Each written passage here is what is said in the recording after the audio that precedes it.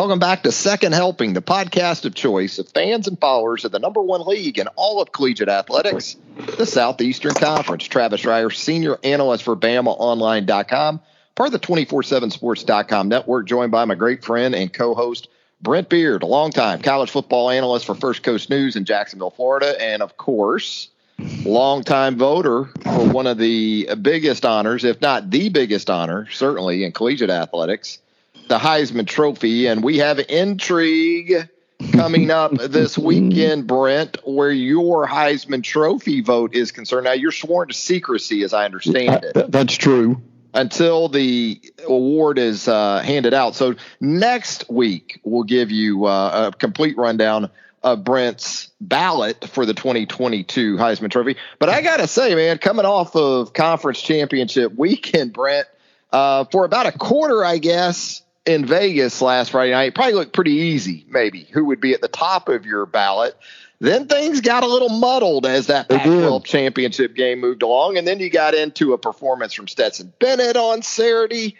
Again, not asking for specifics, but of your ballots that you have cast in your time of being a Heisman Trophy voter, where does this one rank in terms of difficulty, in terms of coming up with that top 3 or 4? It was one of the most difficult. It really was. And it was a variety of reasons. And look, we're not supposed to say anything, but I've been very open about this. I thought that's been a huge mistake for us in the Heisman Trust. Trev, you remember the days? As a matter of fact, you and I used to do this on radio. We would talk about and talk to different people about who they voted for throughout the whole week before it was announced.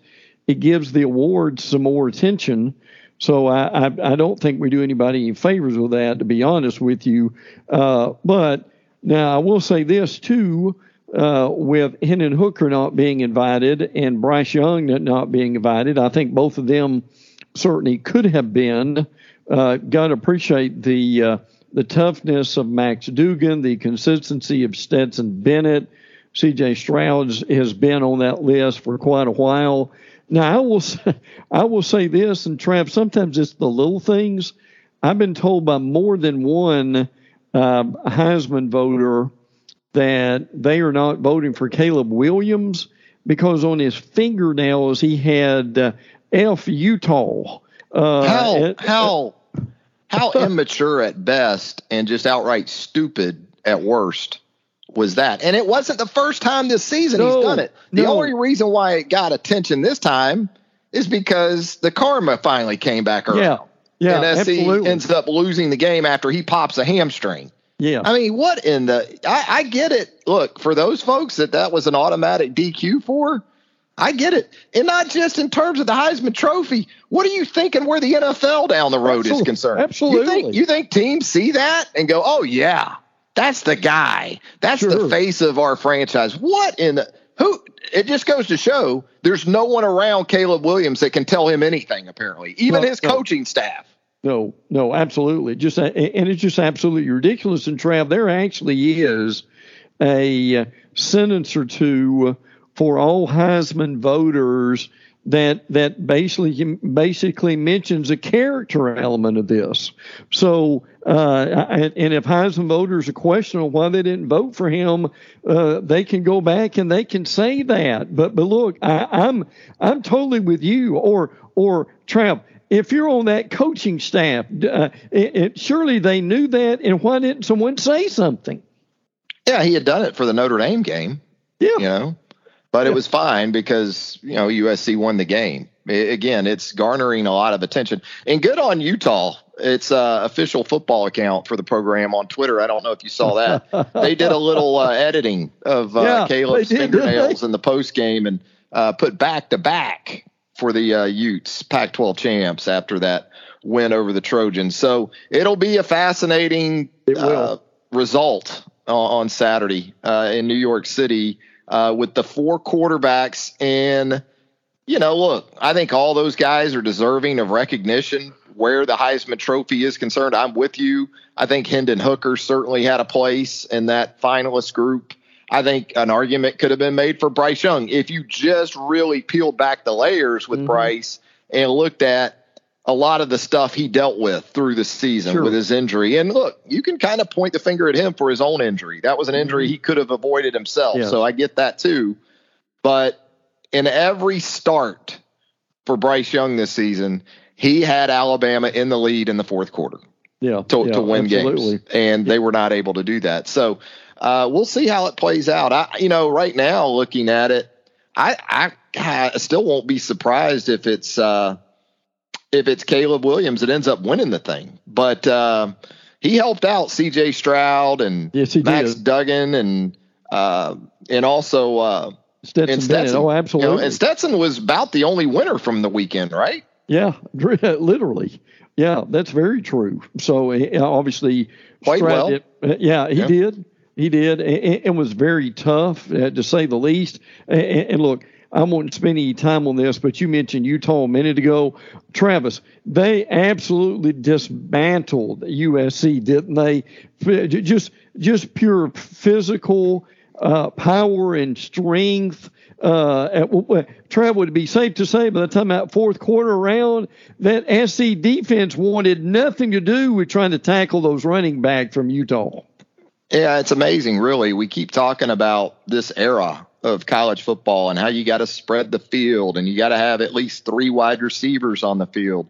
And you look at teams right now that are in position to win conference and national championships. Who are we talking about? Yeah. Georgia, 2 tight ends, maybe 3 at times. Michigan, 3 tight ends a lot. I mean, Harbaugh loves some 13 personnel. And look at Utah with their tight ends. Yeah, absolutely. Very, very good. So as much as we want to talk about wide receivers, it's almost like some programs have said, you guys go ahead and do all that.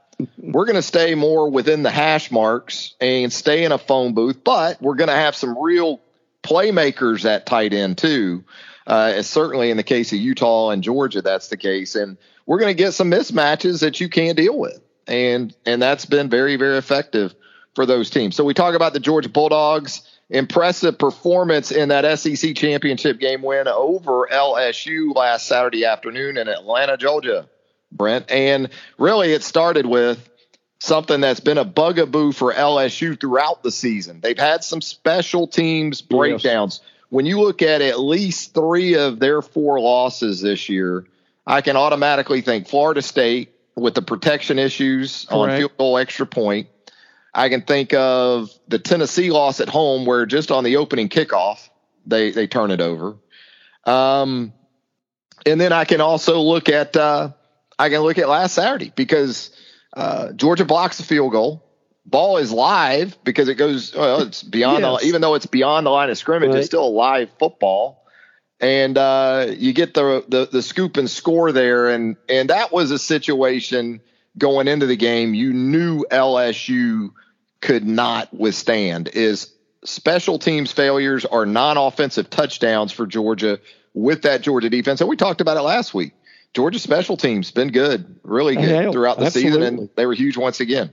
Yeah, no doubt. And just the consistency of Georgia still without that. Number 1 running back, number 1 wide receiver. Now, Trev, another thing I heard from some Heisman guys was if Brock Bowers had a few more numbers, the question was, could he have made it to New York? I know we've made this, unfortunately, a quarterback award, but again, when they need a touchdown or they need a first down, where is Stetson going is to Brock Bowers, Trav, and he makes the play most of the time. He does. And Ladd McConkey's been very big for that offense, as we know. The Kenny McIntosh has done a nice job, hasn't been as heralded as a James Cook and some of the backs that maybe Georgia's had in previous years. But it goes back to maturity, too, with this Georgia team. I mean, when you got a 25-year-old quarterback, that's important. And he plays like a 30-year-old quarterback. And that's what Stetson Bennett, he's, old beyond his years, and he's not young chronologically. So, but Georgia just complete, right? And we kind of wondered about Jaden Daniels going into the game for LSU with the ankle and his health. And I don't think he was probably right. I give some credit to Garrett Nussmeier coming into the game there and trying to make it interesting. Did some good things, turned the ball over a couple times, but at that point, as far down as LSU was, I was impressed by Garrett Nussmeier. He took chances, yes, but I thought you saw him also maximize some of that talent at wide receiver with him in the game. And for LSU, it's a 4-loss season is what it comes down to. It's sort of a precipitous drop from the college football playoff talk to New Year's Six to now, I guess, a Citrus Bowl invite for LSU. But good news here in the last couple of days. A lot of transfer portal news that we're going to get to on the podcast today. And LSU is going to have some of that. But, boy, they got a really nice announcement a few days ago with Kayshon Boutte going on record that he'll return for 2023. Absolutely. Now, Jack Bash, we understand, is going to the transfer portal, but that means that Boutte, Neighbors, Thomas, Hilton, and Lacey are coming back. Boy, and that was a strength. And I tell you what, Trav, they and this is something that Georgia needs to shore up in the playoffs. LSU made some hay with that passing game, did they not? Frankly, with both quarterbacks for a while, and they really kind of remind me of what Alabama did against Georgia in the SEC championship game. Try to get a stalemate in the line of scrimmage and use your wide receivers down the field. Credit Georgia for winning, but that secondary can be susceptible to the pass. It can, and I think that's where a lot of people look at Ohio State, whether it was Ohio State or Alabama in that 4 spot. The sense was that could be problematic for Georgia because I think a lot of people looked at Georgia's pass defense from the national championship game in Indianapolis last January and thought, man, that's a really good group back there. And it Starks is coming in as a true freshman. He's been really good. I think he's had more of his struggles later in the season. Keely Ringo I think he's a solid corner. I don't know if he's the first round corner. A lot of people see him as. Their sub-package personnel isn't really great. And that's what got them hammered by Alabama in the SEC championship game a year ago. They just weren't very good across the board on the back end. Their pass rush certainly helped make up for a lot. So that'll be interesting with Ohio State coming up in the Peach Bowl on New Year's Eve, but plenty of time to talk about that between now and then. And, yeah, I mean, this is a Georgia team that just does what it does at this point. And so the Dogs look ahead to that matchup with Ohio State. Otherwise, we kind of hit on it right there with Alabama coming up short of the college football playoff. Was there much surprise for you in that, or did you kind of sense that might be coming as we moved from the Big 12 game, even with a loss for TCU, albeit in overtime, and into Sunday, and we got ready for that announcement? Well, and they certainly had some help with the situation with Utah beating USC that kind of at least made it a possibility.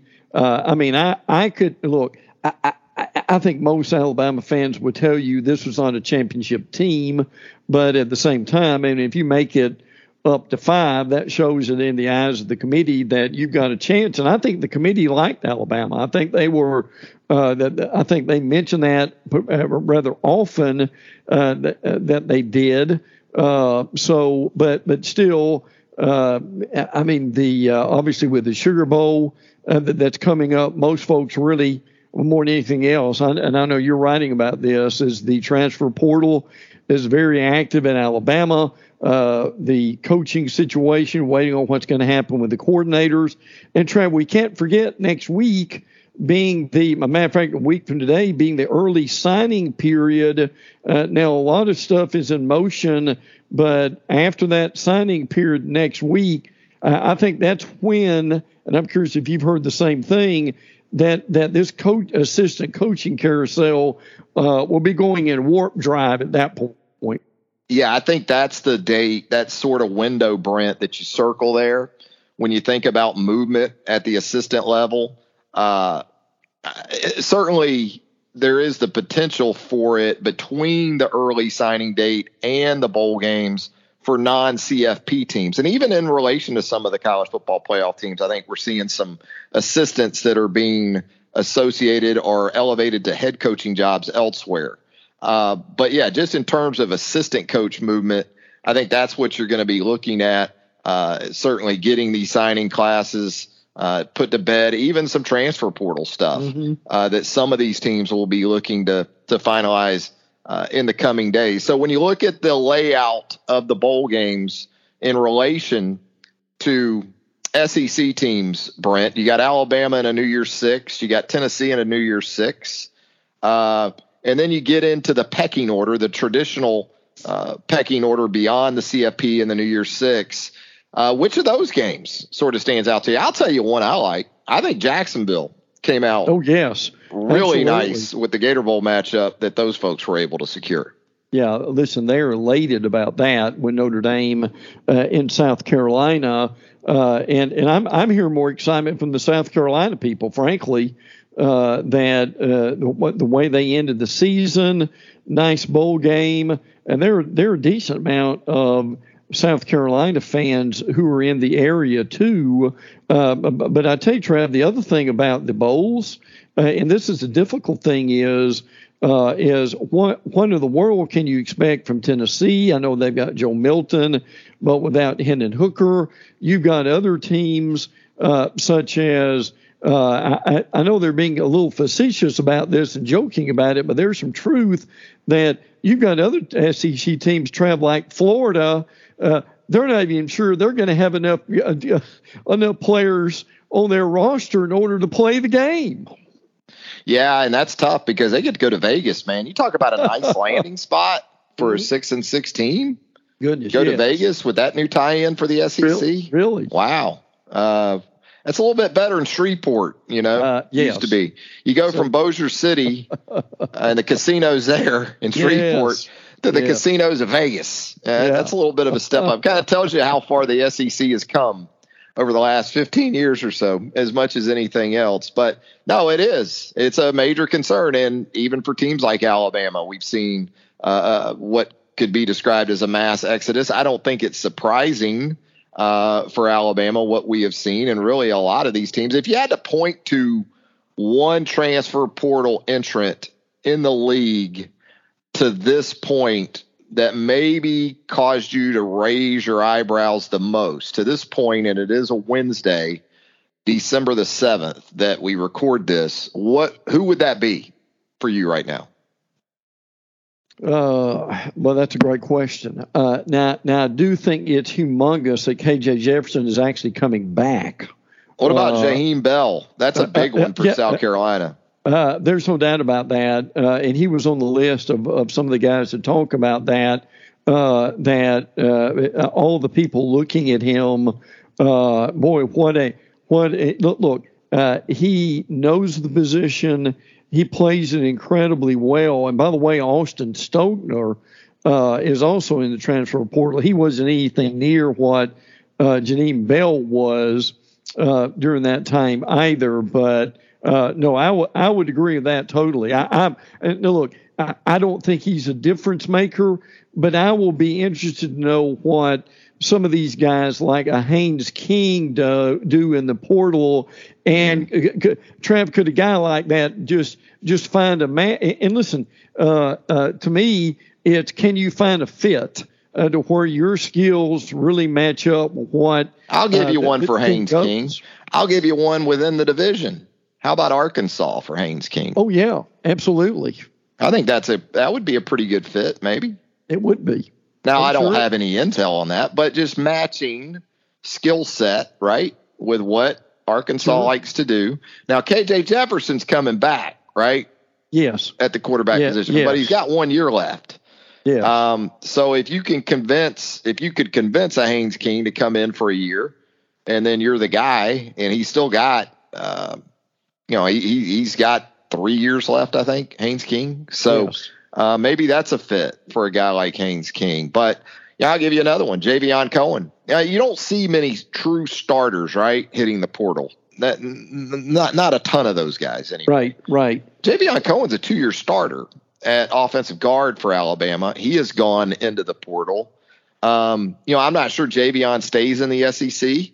Maybe he does. Maybe he looks elsewhere to a Miami, somewhere like that, to make his next move. But he is a guy with 25 starts over the last 2 seasons. But I think Jaheim Bell is a guy that's going to have a very, very lengthy list and Trav, of suitors, including Alabama. I think Alabama might be in that mix for Jaheim Bell.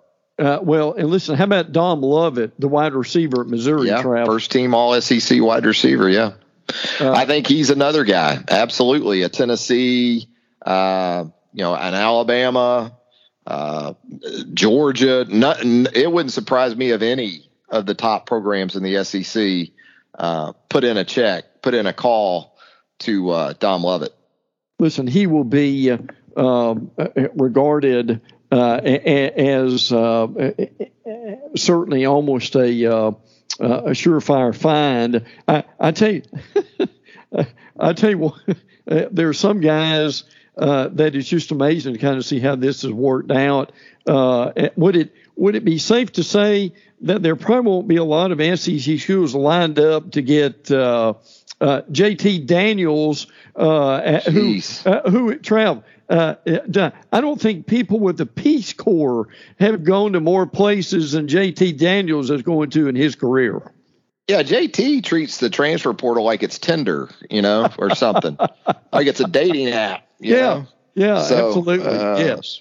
That seems to be JT's approach to the transfer portal. But it'll be interesting. There's always a place for a quarterback, right? And what's interesting about JT Daniels is that he was originally in that mix with Keaton Slovis at USC, and both those guys are back in the portal. Slovis had gone from SC to Pitt. Now I see where Slovis is in the portal from Pitt. Yes. Wow.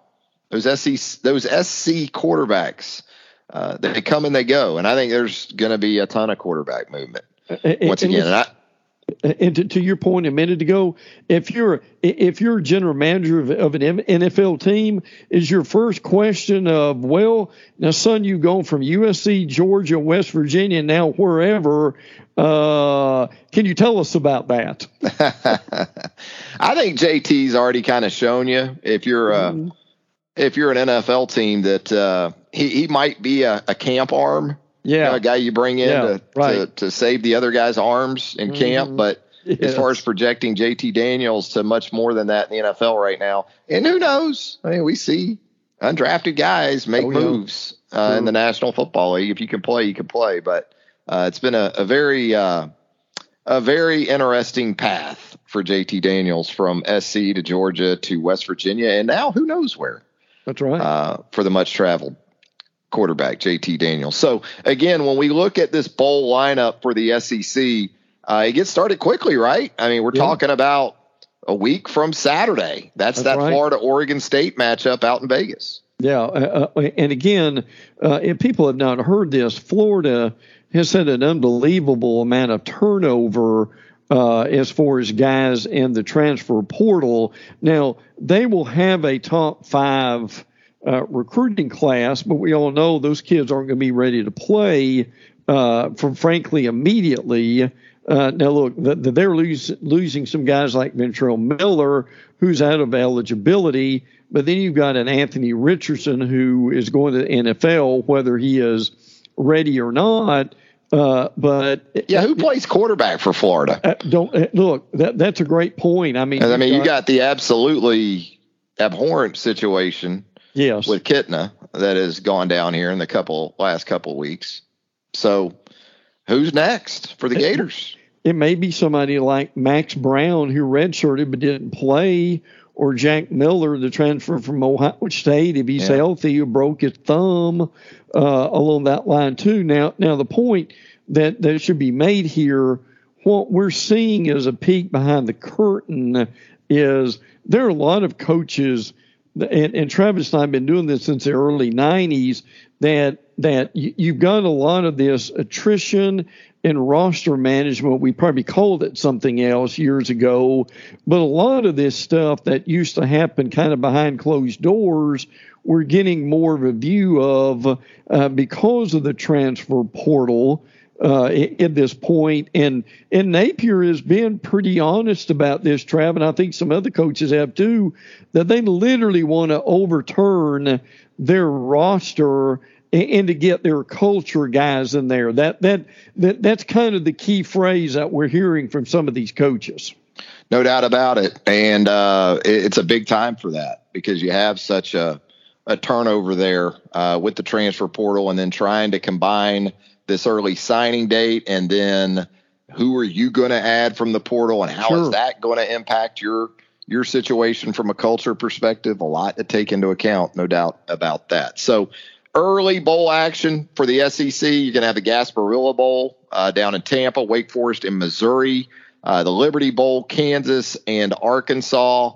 Interesting there, I guess, because Missouri essentially declined to play Kansas in the Liberty Bowl. Is that correct? I believe that's right. Yeah, that was that was kind of odd in that situation too. And Trav, how about Barry Odom that you and I've talked about pretty much the entire season?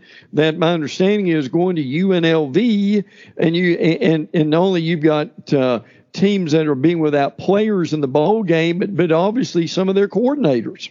Yeah, that's going to be something to keep an eye on as well. Barry Odom to UNLV. That came as a bit of a surprise to me. I don't know if yes, very much. Yeah, I agree with that. And again, give him a lot of credit. It didn't work necessarily at Missouri, but as far as a coordinator, I think he's pretty top notch with that. And Trav, the question is, I'm sure it'd be a great place to live, but what did Barry learn from Missouri and Arkansas that he'll take with him to UNLV? Yeah, that'll be very interesting to track, no doubt about it. What about this Arkansas team right now? And again, we anticipated some movement with this coaching staff. Mm-hmm. We've already seen it with the defensive coordinator, obviously Odom moving on to UNLV. Strength and conditioning appears to be a bit in upheaval. Transfer portal doesn't sound like that team's taken much of a hit to this point anyway. Well, I do think they're going to make, according to the beat writers in Arkansas, they are going to make some changes. He's already fired the strength and conditioning coach. But you've got 2 6-6 teams now. Now, this is how 6-6 can go, Trav, right? Arkansas, considered by their fans a disappointment at 6-6. Kansas fans would have signed a contract in blood the beginning of the year to be 6-6. So 6-6 means different things, doesn't it? I think it does. I don't think there's any doubt about that. So we'll see how that plays out for Arkansas in bowl action. Ole Miss goes to the Texas Bowl to take on Texas Tech. Not exactly what Lane Kiffin probably had in mind a month ago, but should be a good matchup between the Red Raiders and the Rebels out there in Houston. Yeah, it sure will be. Luke Altmaier is in the transfer portal, by the way. So obviously Jackson Dart is going to be the guy. But again, you've got a Rebel team that they win another bowl game. Lane now with the Auburn situation out of the way has been re-upped in years and in money. And look, this is going to be another fascinating team, isn't it, Trav, to see what they are going to do, who comes and goes in the offseason as Lane continues to grow this team. No doubt about it. Where do they go from here? How is their involvement in the transfer portal impacting their team looking ahead to 2023? And we talked about Notre Dame, South Carolina. I like that game, too, because it's December the 30th. It's a Friday, and it's a Friday afternoon game. So lines up nicely. And you talk about South Carolina, the potential for the finish to this season. And you're able to close it out with wins over top 10 teams in Tennessee, Tennessee, Clemson, and then a win over a storied program like Notre Dame. Doesn't get much better than that for the Gamecocks, who have a pretty long history playing down there in the First Coast. I think this team probably is, along with Florida State in the ACC, has made as much progress. And I'll say this: a lot of people kind of get upset with Shane Beamer and his reactions and his antics. But look, they're winning. And Trev, what people remember is you remember this last year. With the games that they won in November, they've had another strong November. that's coming up. And if you can get your team to gel and to finish strong, that bodes well for their future. Look, they're not going to unseat Georgia in the East at this point, but Trav, is it fair to say going into next year that South Carolina, Tennessee, looking at that second place behind Georgia as we peek ahead just a little bit? Yeah, I think that's going to be some buzz about that looking ahead to next season. Although Tennessee certainly going to have something to say about all that. And the Vols get Clemson, Battle of Orange in the Orange Bowl on Friday, December the 30th. That's an 8 p.m. Eastern kickoff on ESPN. Obviously, Hendon Hooker out at the quarterback position for Tennessee. Joe Milton is in there. Clemson with some massive transfer portal news of its own. Although, given that DJ Ungalele was benched in the ACC championship game, I guess it shouldn't have come as too big of a surprise to see DJ hit the portal as well. Still an opportunity for Tennessee here to do something and some things really for the season that it hasn't done in a long, long time.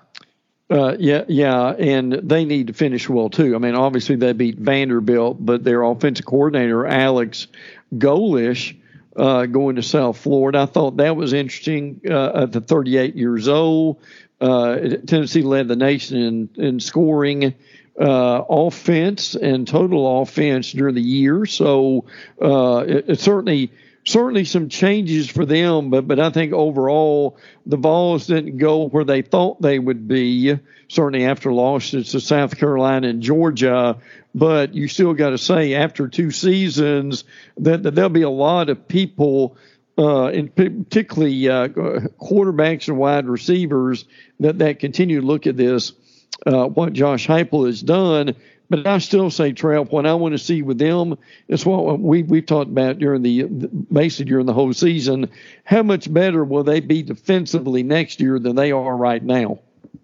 No doubt about that. There'll be something to keep an eye on for them as they continue to try to grow under Josh Heupel. Certainly the defensive side failed them on multiple occasions. And so we talked about Alabama earlier in the podcast in relation to the college football playoff and the Crimson Tide for just the second time in CFP history coming up short of an invite to the big tournament. But Alabama instead gets a K-State team, Brent. I don't know if you want to see this team in a bowl game because it's a veteran team. It's a mature team. It's not a team that projects to have a lot of opt-outs. And it's a team that's very secure in its identity, which starts with running the football and stopping the run. Well, and Travis, so there's a toughness about this K-State team too, is it not?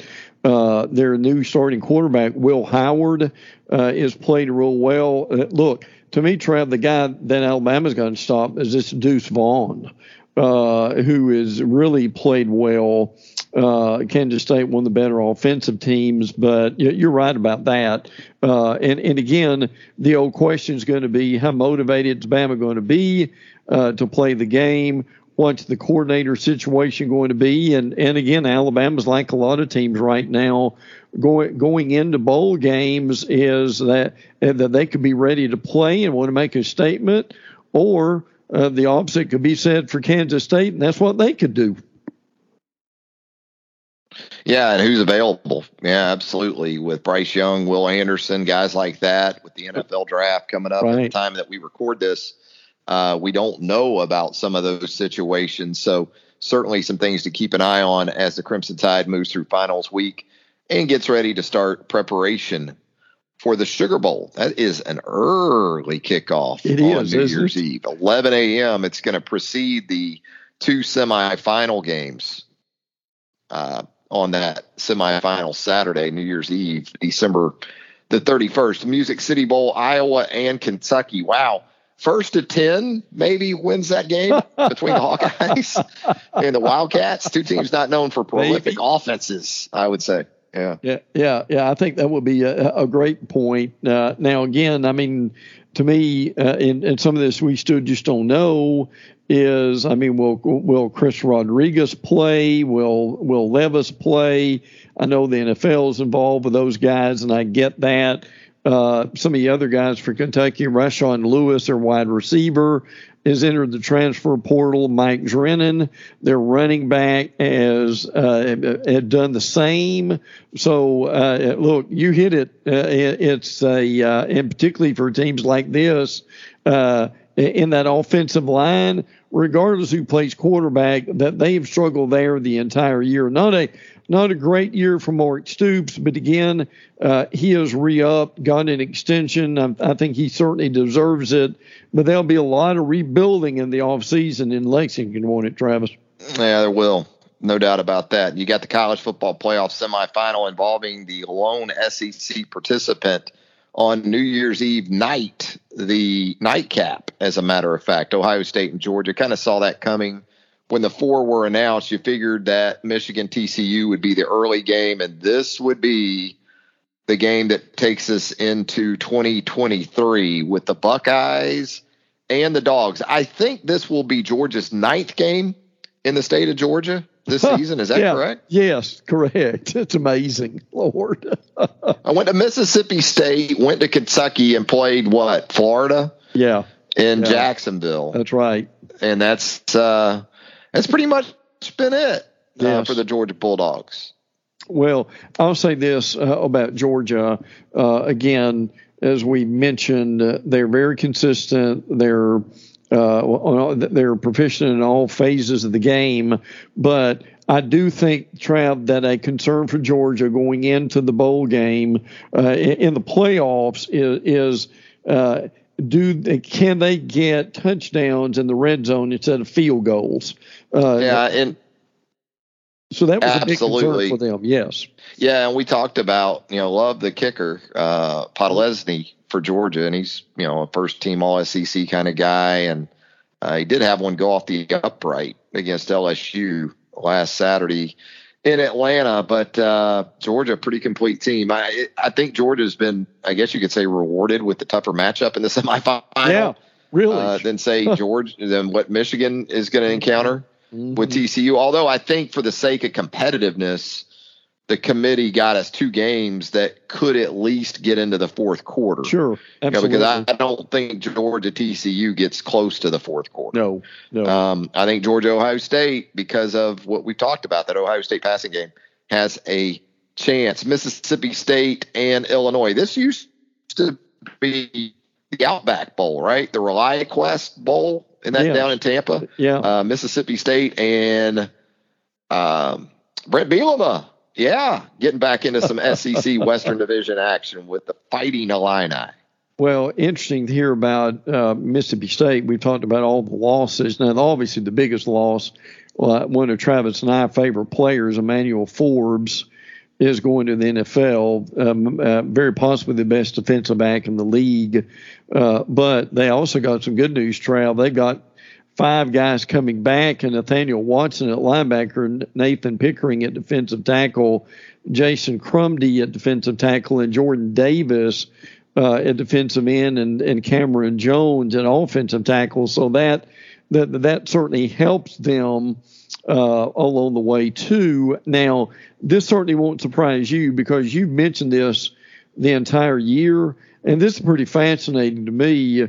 Woody Marks is already second in Mississippi State history with 188 career receptions.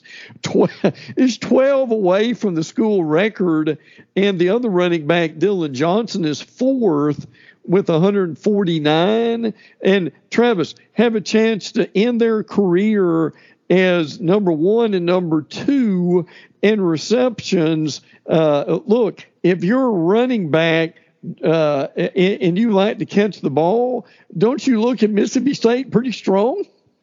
Yeah, and that's why you also see Mississippi State wide receivers hitting the portal. Yeah, each absolutely. of the last couple of years under Mike Leach, which you would think would not be the case. This is the air raid, right? Yes. But you actually see some of State's top receivers each of the last couple of seasons head to the portal. And anywhere Leach has been, the running backs are just hyper involved in the passing game. So when we talk about touches for Mississippi State are Mike Leach backs. That's what we're referring to. It isn't all about rush attempts because they get them the ball as basically an extension of the run game by incorporating that short passing game with the running backs. And we'll also talk as we get out of here, LSU and Purdue. That is your Citrus Bowl matchup. That is a Monday, January the 2nd game. That's a 1 Eastern kickoff on ABC. Right. Also, the ReliaQuest Bowl, also January the 2nd, early kickoff, noon Eastern, ESPN2. So, for LSU, for everything this team has accomplished, really don't want to end the season as a 5-loss team because then it becomes a situation kind of like Texas A&M last year. We beat Alabama, but otherwise we didn't really achieve all of our goals. Understanding this team did play in the SEC championship game, but to lose 3 in a row to close out the season, to me anyway, that doesn't signal a trend in the right direction or just totally in the right direction under Brian Kelly. I think this program definitely is headed in the right direction, but there's not that momentum build to come off that finish. No, there isn't, and they've got to be careful in this game. This Purdue team gave Michigan some real issues, and then Michigan was able to pull away. Travis, I'm curious how much that you like Aiden O'Connell, but he has certainly made his mark. Now, 22 touchdowns, 13 interceptions is not great touchdown interception ratio, but when this guy is hot, he is something to have to deal with. So that could make it a very interesting game for LSU. Really could. And so there you go, a rundown of the SEC slate for the upcoming bowl season. Of course, in the coming weeks, we will review and preview as we move through that schedule. But until then, always a lot of fun with Brent Beard. Always a lot of great insight from Brent. And Brent, we look forward to doing it again real soon. Me too, bud. Have a great week. We'll look forward to next time. For Brent Beard, Travis Schreier, thanking you once again for joining us here on Second Helping, the podcast of choice of fans and followers of the number one league in all of collegiate athletics. That league, of course, the Southeastern Conference. And if you haven't subscribed to the podcast, we certainly hope you'll do so. Simple as a click or two. And if you'd leave us a rating and a review, we would greatly appreciate that as well. For Brent, Travis, thanks again. And until next time, so long.